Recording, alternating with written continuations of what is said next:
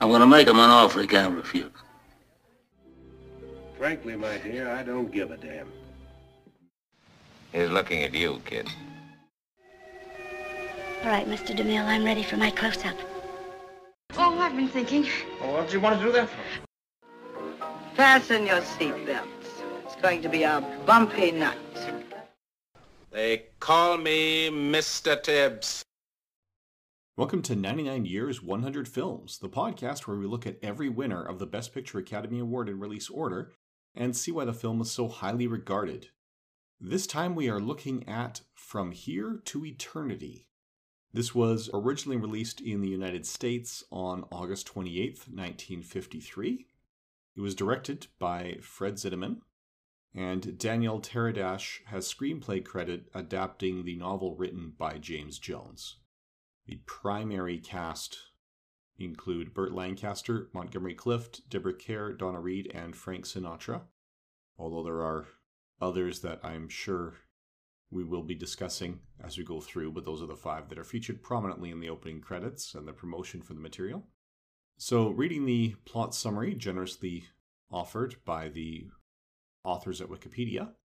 In 1941, bugler and career soldier Private Robert E. Lee Pruitt transfers from Fort Shafter to a rifle company at Schofield Barracks on the island of Oahu. Because Pruitt is also a boxer, Captain Dana Dynamite Holmes wants him on his regimental team. Pruitt refuses because he stopped fighting after he blinded a friend. Holmes makes Pruitt's life miserable and ultimately orders First Sergeant Milton Worden to prepare a court-martial. Worden successfully suggests doubling Pruitt's company punishment as an alternative. Pruitt is hazed by other non-commissioned officers and is supported only by his close friend, Private Angelo Maggio. Pruitt and Maggio join a social club where Pruitt becomes attracted to Lorene. At the club, Maggio gets into an argument with Stockade Sergeant Judson. Later, at a local bar, Judson provokes Maggio, and the two nearly come to blows before Worden intervenes. Worden, despite warnings from another sergeant, risks prison after beginning an affair with Holmes' wife Karen. Karen's marriage to Holmes is fraught with his unfaithfulness, which was exacerbated after the stillbirth of a child and Karen's subsequent infertility. Karen encourages Worden to become an officer, which would enable her to divorce Holmes and marry him. Maggio is sentenced to the stockade after walking off guard duty and getting drunk. This results in harsh treatment at the hands of Judson. Pruitt discovers Lorene's name is really Alma, and her goal is to make enough money at the club to return to the mainland and live a proper life. Pruitt tells her his career is in the military, and the two wonder whether they have a future together. A sergeant named Galovich, who is a member of Holmes' boxing team, picks a fight with Pruitt. The fight is reported to Holmes, who observes it without intervening. Pruitt gets the best of Galovich, and Holmes learns Galovich started the fight, but Holmes issues no punishment. Higher-ranking officers observe Holmes' conduct and force his resignation in lieu of a court-martial. Maggio escapes the stockade after a brutal beating from Judson. His injuries are aggravated during his escape, and he dies in Pruitt's arms. Pruitt seeks revenge against Judson, and the two stab each other in a back alley. Judson dies from his wounds, and Pruitt, severely injured, goes absent without leave and stays with Lorene. Worden covers for his absence. The captain that replaces Holmes demotes Galovich and affirms boxing will not be used as a pathway to promotion. Worden tells Karen about Pruitt. Karen tells Worden that Holmes' resignation is forcing them back stateside. But Worden divulges he is not interested in becoming an officer. Karen walks away with both realizing their relationship has ended. The Japanese attack Pearl Harbor. Worden keeps his head in the chaos. That night Pruitt attempts to rejoin his company, but is killed when he refuses to halt. Worden identifies him as a good soldier but a hardhead. Karen and Lorene coincidentally stand next to each other on the ship that is taking them to the mainland. Karen throws her leis into the sea, wondering if she will ever return to Hawaii. Lorene tells Karen she is not returning and that her fiancé died heroically during the Pearl Harbor attack and was awarded a Silver Star, none of which is true. She names Pruitt as the fiancé and looks at his bugle mouthpiece which she is holding. Karen recognizes the name, but stays silent. Aside from some things being out of sequence to summarize complete plot threads in one sentence instead of two or three, I'd say that's a fairly accurate summary. It is. Yeah. Anything key that you would say is missing?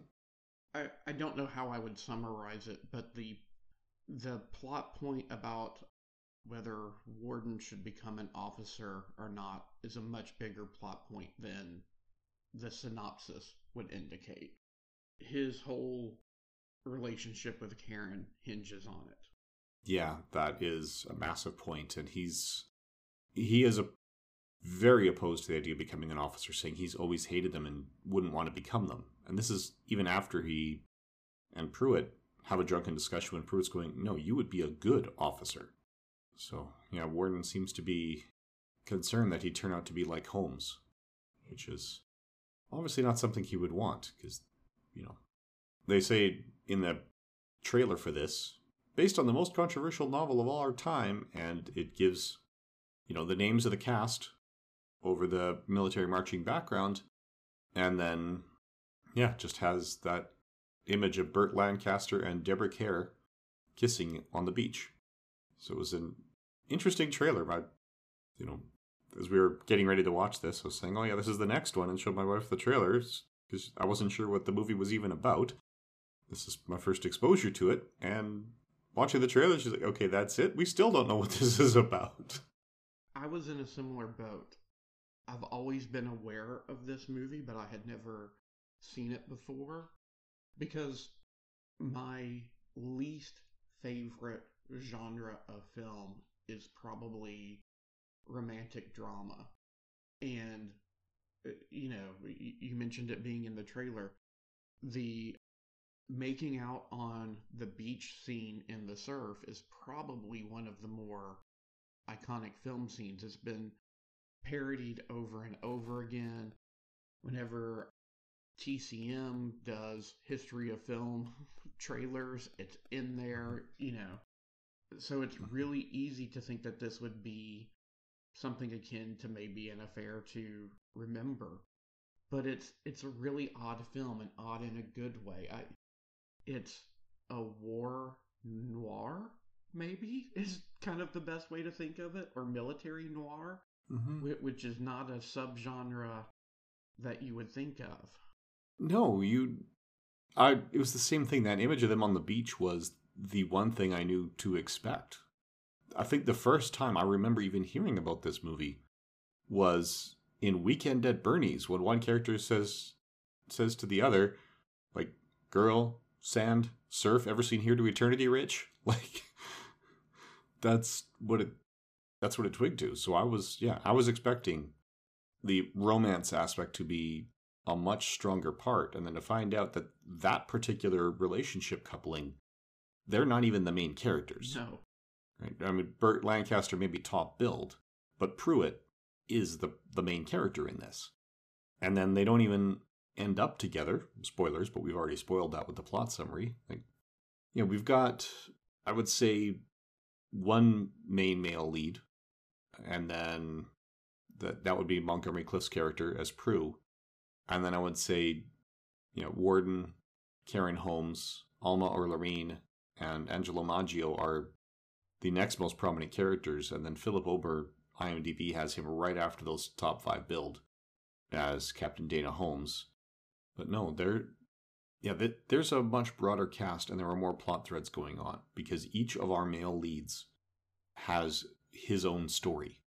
Angelo Maggio has his story where he seems to be a guy from a well-to-do family.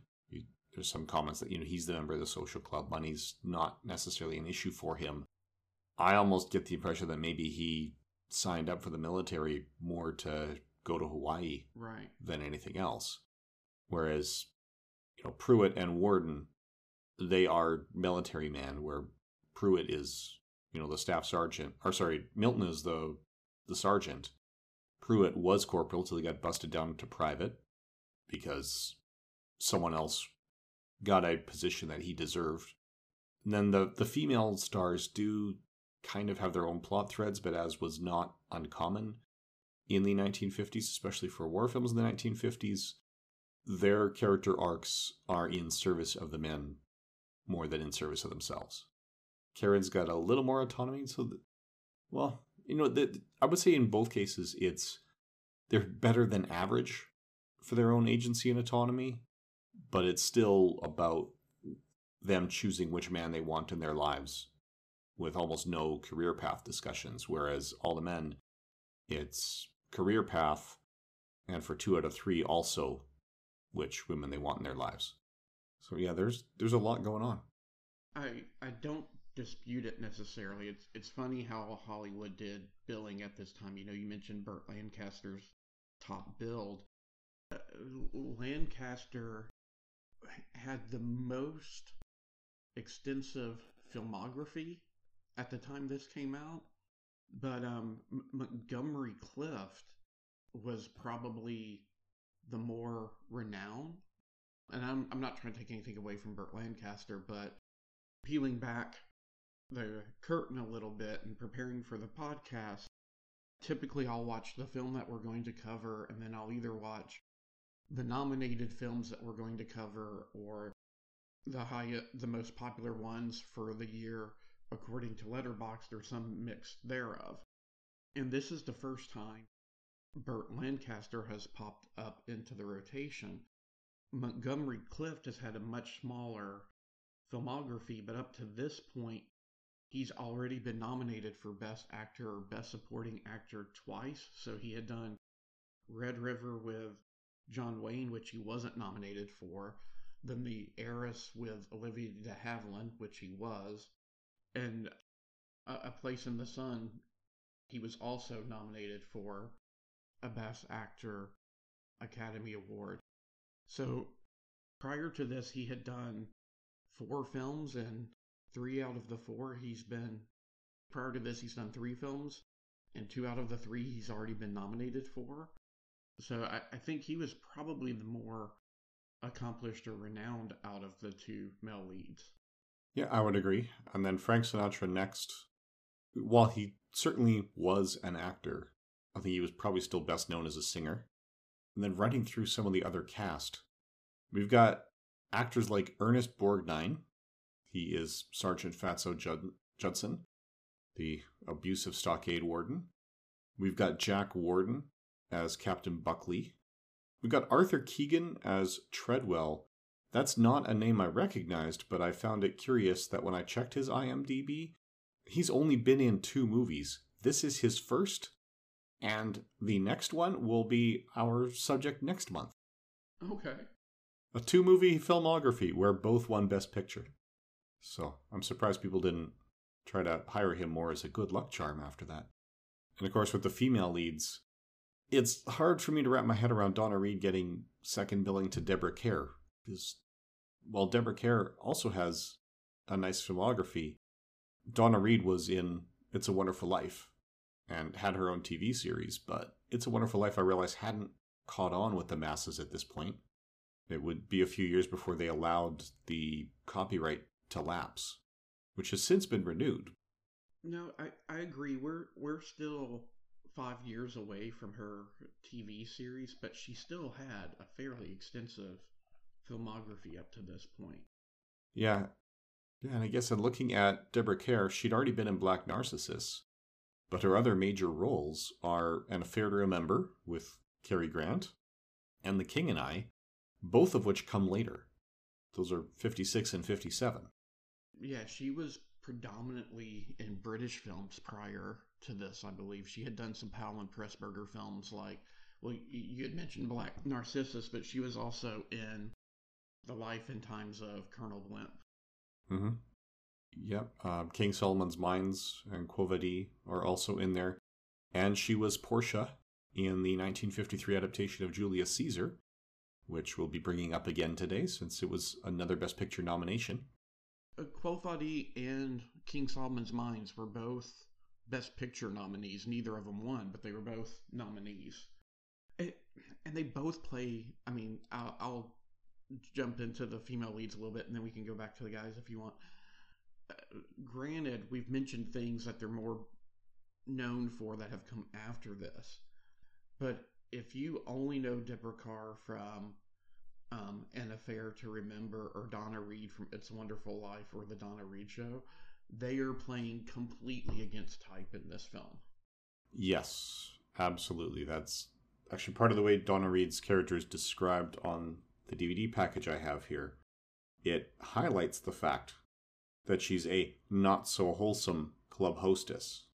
So in a career-defining role, because it is quite unlike her role in It's a Wonderful Life, and probably unlike the role you're going to see in any network television lead from this decade. It was originally intended to be a prostitute, and because of the code and whatnot, they kind of modified it to where she's more of a hostess at it's kind of like the USO Club, but it's a members-only USO Club is kind of the way to think of it. Yeah, and honestly, just watching it, it never occurred to me that she wasn't a prostitute. I just felt that that's as far as they could go. The idea that she was just a hostess, to me it was just that's all it was just this is as far as the code allows them to go, but that's really what it was. So when the hostesses sometimes have private spaces for the VIP guests, and her boss came up with the name that she should be using. Yeah, that is absolutely the way I read her role. Is this your first exposure to Montgomery Clift? I think it may be. I'll check his IMDb. This is the first memorable one, but yeah, looking at his IMDb top 4 known for, I haven't seen any of them. He's someone whose films I recommend checking out. He's a contemporary of Brando's, okay, and is often kind of overshadowed by Brando. But where Brando kind of had more palooka looks, for lack of a better word, Clift was more kind of classically handsome. So he plays a lot of... They could very easily be troubled pretty boy roles, but he brings a lot of nuance and depth to them. You've got films like The Heiress, where he's courting Olivia de Havilland, who has money and he's poor, and he does a great job of walking that line of you're not really sure if he's into the relationship for the money or if he really does love her. And then in A Place in the Sun, he plays someone who settles for a relationship, ends up getting a girl pregnant, and then looks into a relationship with the woman that he wanted to be with all along, and suddenly he's juggling 2 lives. And it's a really interesting film. I think he lost that year to Brando for Streetcar Named Desire, but I could have just as easily seen the Academy going the other way. He has a lot of really powerful performances. Yeah, looking at his filmography, he's only got 18 acting credits to his name, including a TV movie. But going through it, I think I've seen him in 2 films. So there's From Here to Eternity, and I have seen I Confess. It's been a while, so I didn't connect it. But that's a Hitchcock film, also released in 1953. He's Father Michael Logan, it's a really good ethical and morality play. So in that one, he is a priest, and a man comes into the confessional and confesses to murder. And then the police sees in the news that somebody else has been arrested for that crime and is likely going to get the death penalty for it. So then he has to solve that ethical quandary of what happens, right? Because he can't. If he breaks the seal of the confessional, that's a sin on his part. If he doesn't, an innocent man dies. Well, and he plays a similar character here. Again, maybe the synopsis doesn't do the strongest job of conveying it, but Captain Holmes is not focusing on being a good officer. He thinks his road to promotion is, I'm going to have the best boxing team on the base or in the army.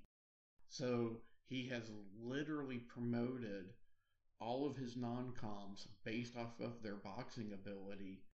And when Pruitt refuses to fight because of this accident that he had in the past, he just lets them have it. In terms of, you get the typical, they're training and they're crawling through the mud, but the sergeant with Pruitt is either putting his foot on his back or purposefully splashing the mud up in his face. They send him on hikes and runs all day, all night, and do everything they can to try and break him. Yeah, and he just won't break. And even to the point where, when he's scrubbing the floors by the boxing ring, one of the boxers kicks over a spittoon, one possibly by accident, the second definitely on purpose while he was cleaning up the first one. And Holmes demands that Pruitt apologize to the officer, and Pruitt says, no, I think he needs to apologize to me. And even maintains that position after being punished, which is what was going to lead to the court-martial. The only thing, really, that breaks Pruitt is not anything that Holmes does. It's Maggiano getting beaten to death. Because Pruitt has a very definite sense of honor. I am a soldier. I am in this for the long haul. I belong to the military. But I have this friend and this brother in arms, and I also have a duty to him. And his duty to Maggiano supplanted his duty to the army, but his love of Alma comes below that duty to the army. Mm-hmm. Even though he's asking her to marry him. It's just understand that you'll be marrying a soldier. And I know we're going to be talking about him in a couple of months. I was surprised by Ernest Borgnine in this. Just based off of when we grew up, to me, he's Cabby from Escape to New York and his role in Airwolf. You don't think of him as kind of I completely can see it, but you don't think of him as kind of this abusive bruiser. Yeah, he had the range. So as you said, in 2 months' time, we'll be talking about him and Marty. I remember him from, probably going to disturb some people, but I know him from Gattaca and from his guest spot on The Simpsons, although on The Simpsons he was clearly a celebrity and that's the way it was handled. That was half the joke. I don't know if you remember that particular episode, but he was the extremely capable scout leader that was competing with Homer. They're going in and Homer's like, oh, don't worry, I stole the pocket knife from that Borgnine guy. And then Ernest Borgnine is ready to defend all the other troopers from a grizzly bear with his trusty pocket knife, which isn't there. But obviously they all come out okay in the end anyway. So, yeah, this is probably his least lovable role that I've seen him in. They like to have him as that really likable guy. It's like almost like a father or mentor figure to the leads. That's where most of his work comes in, but yeah, clearly not all of it. Jack Warden also appears here. Probably his greatest film's probably 12 Angry Men. He had a show in the 80s called Crazy as a Fox that my dad watched, and I remember him from that. Here, he's one of the few allies that Pruitt has. Not everyone is out to get Pruitt per se, but everyone has to follow the orders that they get. And Warden as Corporal Buckley kind of falls into that category of keep your head down, try and stay out of the captain's way, but I'm not here to make your life any more miserable. Yeah, so he's the one responsible for making Pruitt go on yet another insanely long hike with gear on his back. He's the one that's, when they're out of sight, he'll stop, offer him a cigarette, let him take a break. So he doesn't do much to stop the abuse, but he does everything he can not to contribute to it and to take the edge off it. And Sinatra impressed me in this. I knew Sinatra could act, but Sinatra, at a certain point, Sinatra's in that stratosphere of entertainers to where they have a certain persona, and at a certain point, all they're doing is playing that persona. George Burns later in his last couple of decades was that way. He was always playing George Burns. He wasn't playing anybody else. I'd argue Pacino for the past decade has been playing a caricature of Pacino. But here, Sinatra really brings it as Maggio. Yeah.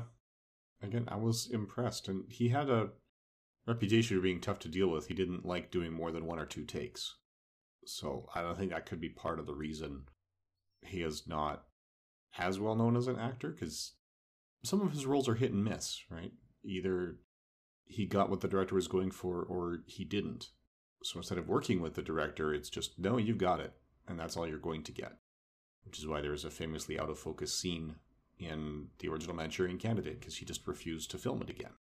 Because they'd already done it once. But yeah, and this is a movie where you wouldn't necessarily have put that together. Because however many takes he did, what he did was done well. So they got what they needed during those takes. Other actors people might recognize, continuing our streak. We've had about a 4-film streak now of actors who were leads on The Adventures of Superman being in a Best Film winner. George Reeves has an uncredited role as Sergeant Malin Stark. Again, he's not one of the ones who's abusing Pruitt. His role is more confidant and advisor to Warden in Warden's relationship with Karen. And then Claude Akins as Sergeant Baldy Dome.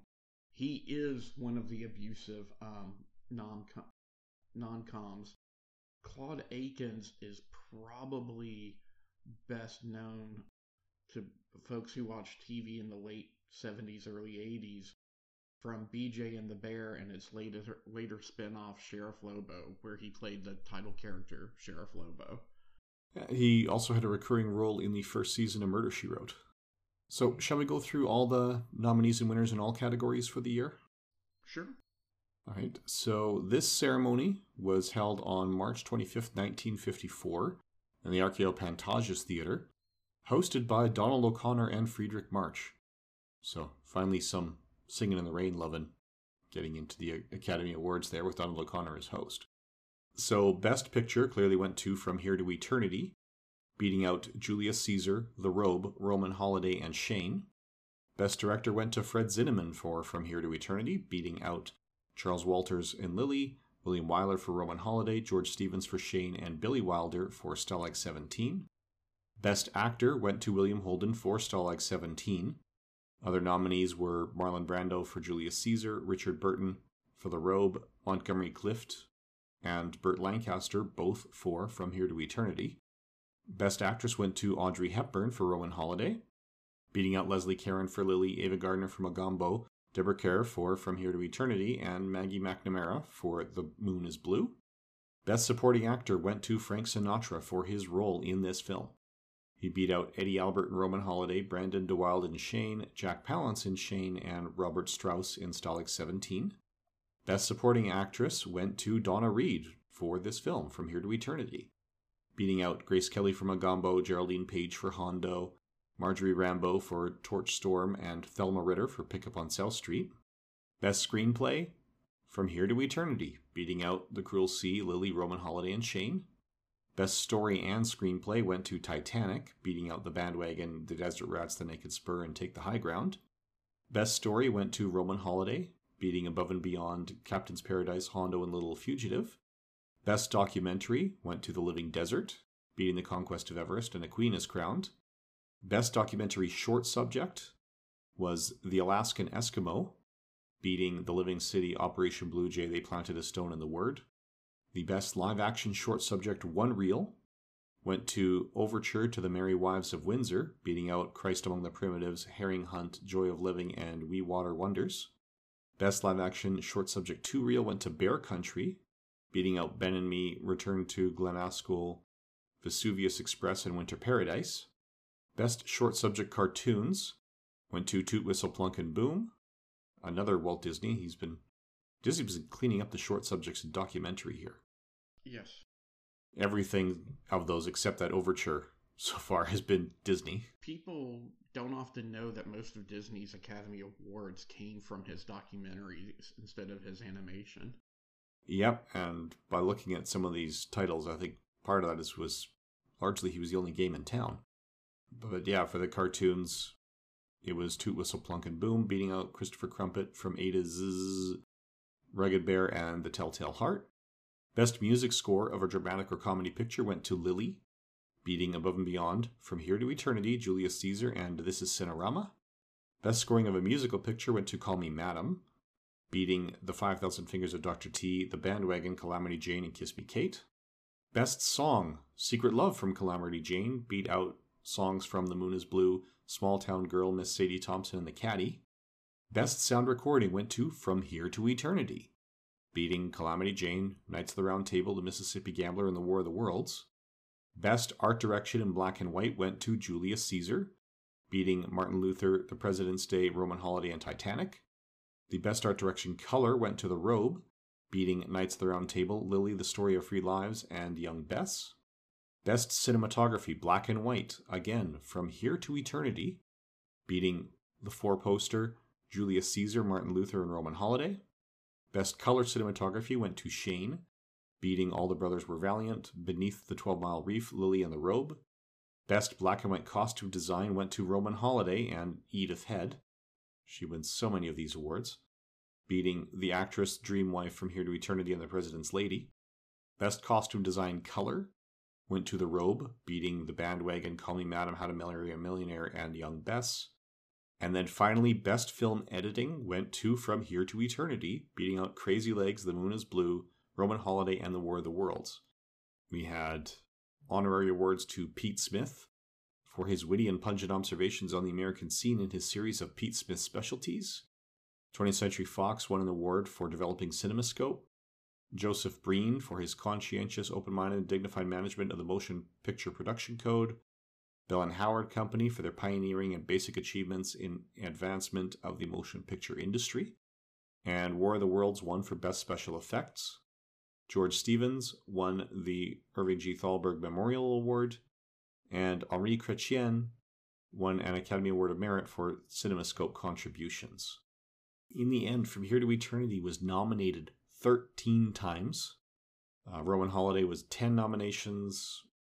Lily and Shane had 6 each. Julius Caesar and The Robe had 5 each. And then there's some with 3 and 2. And for the winners, From Here to Eternity won 8 awards, tying the record previously set by Gone with the Wind. And then Roman Holiday took 3 and The Robe took 2. So, just a couple of comments. We're going to have to keep our eye on some of the short subjects. I'm sure they're getting the winners correct, but I'm not sure that they're always correct about the nominees. You know, was it Neighbors was the Canadian film that we were like, why in the world would that be nominated there last time? Yes, it was listed in the documentary category. Yeah, they've got under Best Live Action Short Subject 2 Reel, Ben and Me. And then it links to the Disney film Ben and Me, which is not live action. It's animated. So I'm guessing that either the Wikipedia link's pointing to the wrong thing or that wasn't really nominated. Because I can't see the Academy making that kind of a mistake. And for a lot of the technical awards, the black and white and color really seems to be letting them have their cake and eat it too, in terms of, at least this year, you see a lot of splits of, we will give one to a period film and one to a modern film, one to a period film and one to a modern film. So when you have things like best costume design, you don't have Edith Head's more modern urban designs from something like Roman Holiday really competing with, you know, the more lavish period costumes of The Robe. I mean, there are some mixes within some of the categories, but like when you look at costume design, you've got mostly modern films there. You have more period pieces under the column category, and I just found that an interesting split this year, that one would go to a more modern design aesthetic for either black and white, and then the color for that year would go to a more period piece. I just found that interesting. Before we do the comparison to the Golden Globes and to the historical ratings, how do you feel about these winners? So From Here to Eternity versus Julius Caesar, The Robe, Roman Holiday, and Shane. I'm good with it. From Here to Eternity has more complex layers, and they're all handled extremely well. I haven't seen Julius Caesar. I opted to watch How to Marry a Millionaire instead, but having seen all of the other nominees, they're all fine films. But From Here to Eternity, you're really getting a lot more from your 2 hours than you are from those other films. Yeah, I'd say that's fair. I haven't seen Julius Caesar or The Robe, and I haven't seen Roman Holiday or Shane since I was a teenager. But I remember thinking they were fine, but they didn't really grip me. The thing I remember most about Shane is the story Michael J. Fox tells about it, because they were saying, well, you must be a big star. They've got apple crates on set for you to stand on to hide how short you are. And Michael J. Fox says, well, no, anytime I start feeling like that, I think about Shane, because the lead actor in Shane was so short that they also needed to hide Alan Ladd's height. But the way they did it in Shane was by digging trenches for everyone else to walk in. So if you pay attention in Shane, right, when they're in the saloon, for example, people will wait for others to go by instead of just stepping around. It's because they couldn't step around without getting out of the trench that they were walking in, and you never see the floor. So that's how they hit Alan Ladd's height. But yeah, from what I've seen, this is a really good movie, and I have no issues whatsoever with it taking home the top award. Shane's a really good Western. Roman Holiday's a great romantic film. Audrey Hepburn owns the screen from the moment she's on it. I think Roman Holiday survives on the list where it does, one part because of Audrey Hepburn. And then the ending was a little bit unusual for a romance film. I mean, it's not a tragedy, and the leads don't get together at the end. And The Robe was fine for what it was. I enjoyed Richard Burton in it, but it just didn't have the nuance that From Here to Eternity had. So, let us run through the comparison with the Golden Globes here. So this was the year of the 11th Golden Globe Award ceremony. And for this one, the Best Motion Picture Drama went to The Robe. Best Actor in a Drama went to Spencer Tracy for The Actress. Best Actress in a Drama went to Audrey Hepburn for Roman Holiday. Best Actor for a Motion Picture Comedy or Musical went to David Niven for The Moon is Blue. Best Actress was Ethel Merman for Call Me Madam. Best Performance for an Actor in a Supporting Role went to Frank Sinatra for From Here to Eternity. And Best Actress in a Supporting Role was Grace Kelly for Mogambo. Best Director for a Motion Picture went to Fred Zinnemann from Here to Eternity. Best Screenplay was Lily Helen Deutsch. Best Documentary was A Queen is Crowned. The Henrietta Award was Alan Ladd together with Robert Taylor and Marilyn Monroe, the World Film Favorites. Special Achievement went to Walt Disney for The Living Desert. The Cecil B. DeMille Award went to Daryl F. Zanuck. Promoting International Understanding went to Little Boy Lost, directed by George Seaton. New Star of the Year was a three-way tie between Richard Egan, Steve Forrest, and Hugh O'Brien. New Actress Star of the Year, another three-way tie, Pat Crowley, Bella Darby, and Barbara Rush. Honor Award went to Jack Cummings for being producer at MGM for 30 years, and Guy Madison for Best Western Star. And going through it, Wikipedia has the Best Motion Picture Drama, but it doesn't seem to have Best Motion Picture Musical or Comedy, which has been a nominated category in the past. So I'll just quickly do some research and figure out if I could find that on the Golden Globes website. While you're looking that up, I'm finding it interesting that this year, with the exception of Best Picture, Best Director, Best Actress, and Best Supporting Actress, the Golden Globe winner isn't in the nominee list. So the Spencer Tracy was not nominated for Best Actor this year. I'm just kind of scrolling through. With the exception of Zimmerman and Audrey Hepburn, did you say Sinatra won Best Supporting Actor? I did, yes. Okay.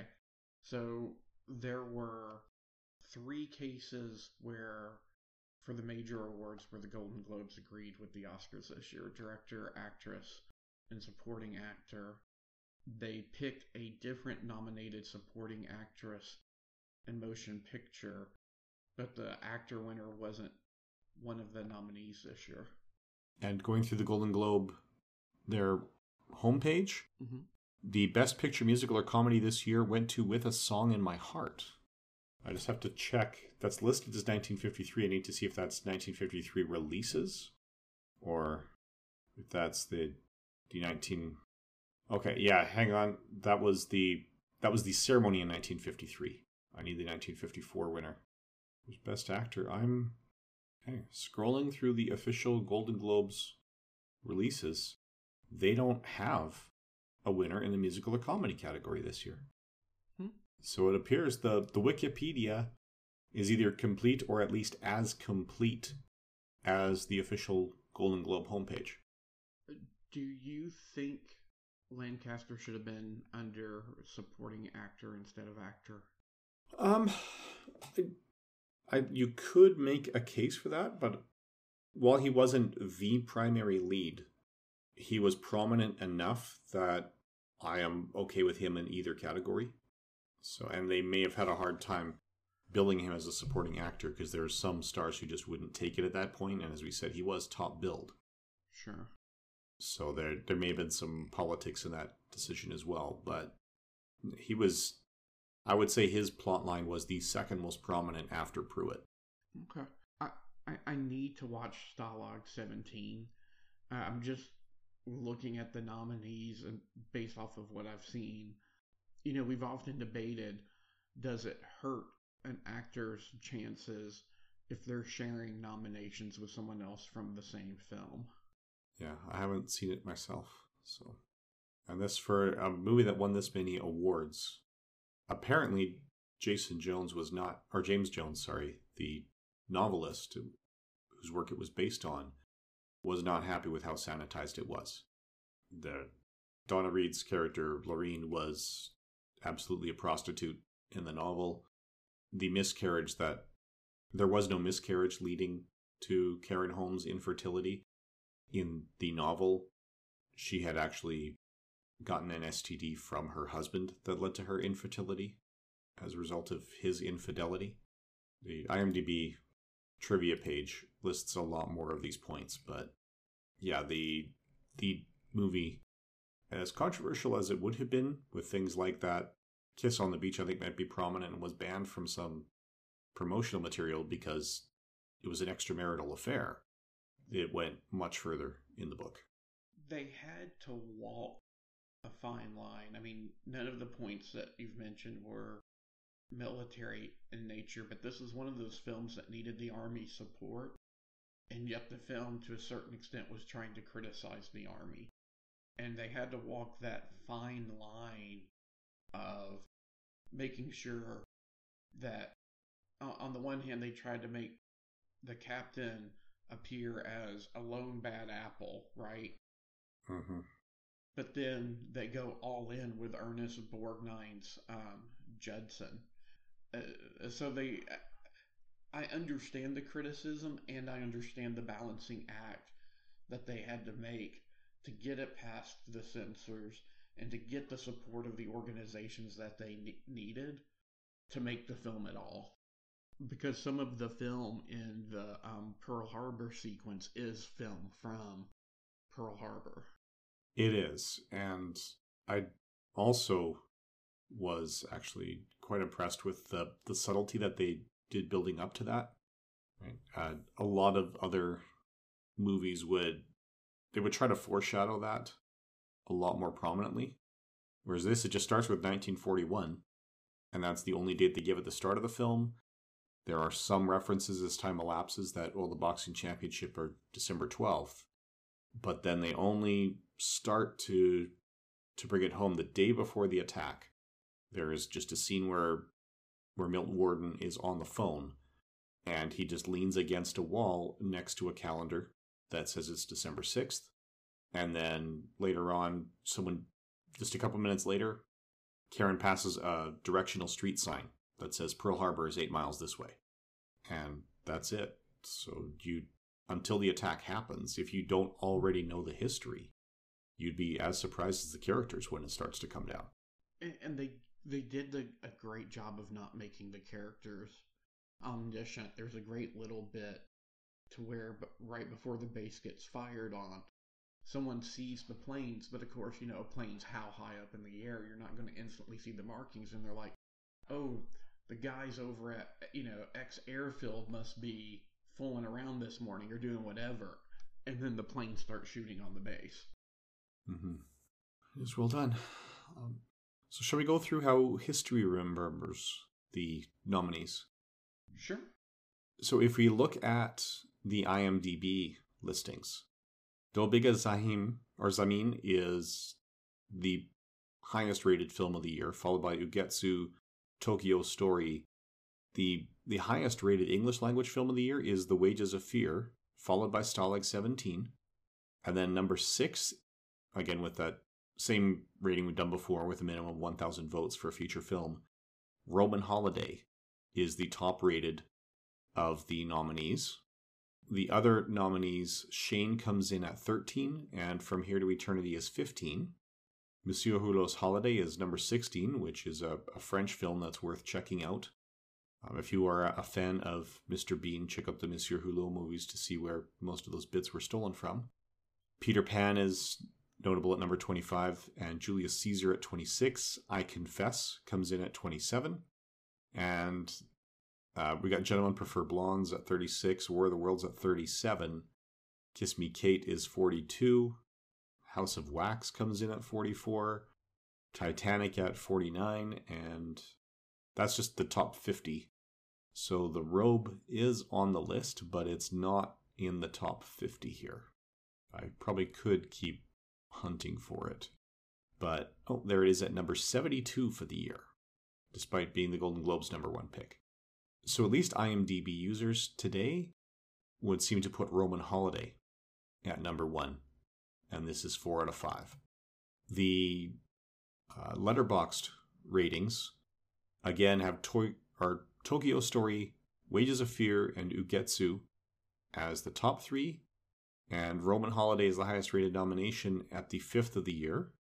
We have The Big Heat, Stalag 17, Pickup on South Street did well in both of them, Little Fugitive, The Bandwagon. But of the nominees, the Letterboxd readers or viewers actually put this second. So Roman Holiday comes in above, but just Roman Holiday. Shane comes in next, and then we have I Confess, and that's it on that first page of 72 results. It's got good ratings on both sites. Mm-hmm. So the IMDb score is 7.6 out of 10. The Letterboxd score is 3.7 out of 10, where actually the mode average, so the most common rating for it, is a 4. So this is one of the years where I think the difference between Roman Holiday, Shane, and From Here to Eternity is just going to boil down to what genre do you prefer? Because they are all well-made representatives of their genre. Right? If you like the romantic movies, you're probably going to go with Roman Holiday. If you like the westerns, you're probably going to go with Shane. So this is a case where I am totally fine with that, and I'd be okay with the Academy picking any of the 3 because they are good entries for their time, and it's just which genre was the zeitgeist recognizing at that point. And this is 8 years after the end of World War II. We are looking at the Korean War. The Korean War had ended about a month before this movie came out. So even though this movie is about World War II rather than the Korean War, I can still imagine a lot of emotional resonance with people just coming out of wartime. So I have no issues with this coming out at the top pick overall in history. No, and it's a great film example of don't judge a book by its cover, because I can honestly say I've had other opportunities to watch it and I've deferred because I thought, Burt Lancaster, Deborah Kerr kissing on a beach, who needs that? But that is not what this film is. No, the fact that is a famous image, and I get why it's in the marketing as the source of that image, but that judging this movie based on that scene alone, it is not at all representative. Well, I won't say not at all representative, but it's just it's representative of that subplot, but it's not even the A plot, that's the B plot.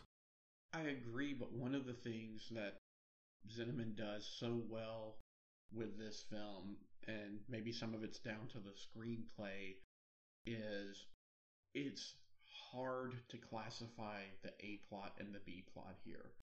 No one seems lesser than the other. Yeah, I think classifying the A plot and B plot here would just... I mean, you might have to go down to actually count minutes of runtime. Or, I mean, in the novel, it might be a slightly different balance with the page count, because there were elements trimmed. All right, so shall we just talk about who we would recommend this to, and then let people know what to expect next month? Sure. I'm going to recommend this. If you like noir, you should check this film out. I'm by no means an expert of the genre, but it being in a military setting was fresh, at least for me.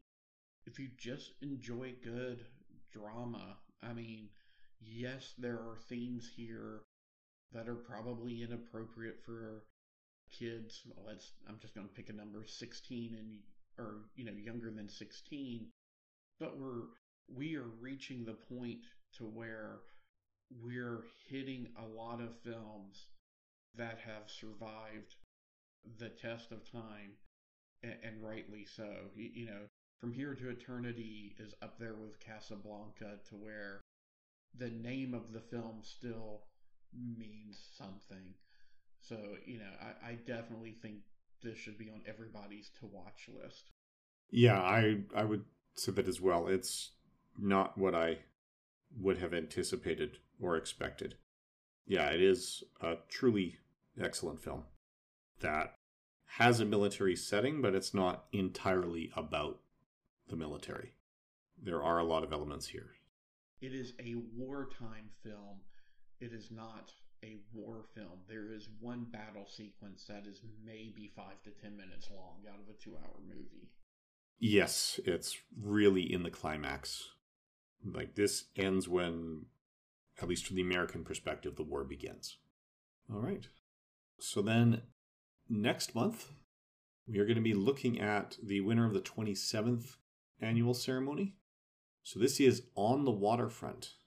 So, and the other nominees were Stanley Kramer's version of The Caine Mutiny with Humphrey Bogart, Jose Ferrer, Van Johnson, and Fred McMurray. The Country Girl with Bing Crosby, Grace Kelly, and William Holden. Seven Brides for Seven Brothers, which is, directed by Stanley Donen. And Three Coins in the Fountain.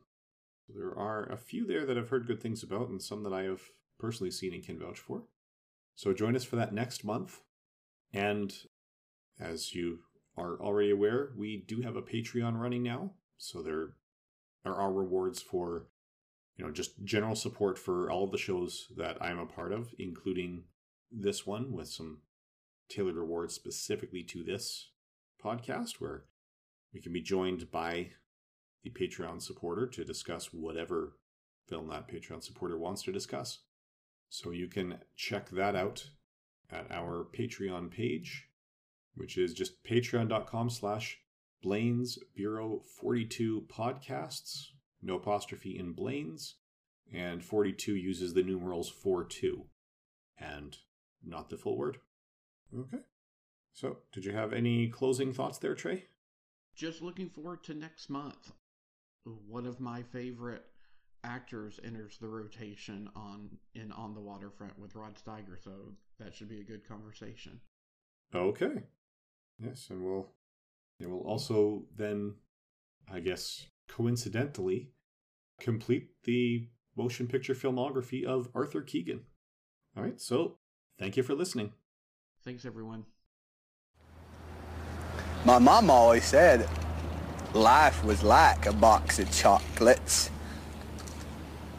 You never know what you're going to get. Please, sir, I want some more.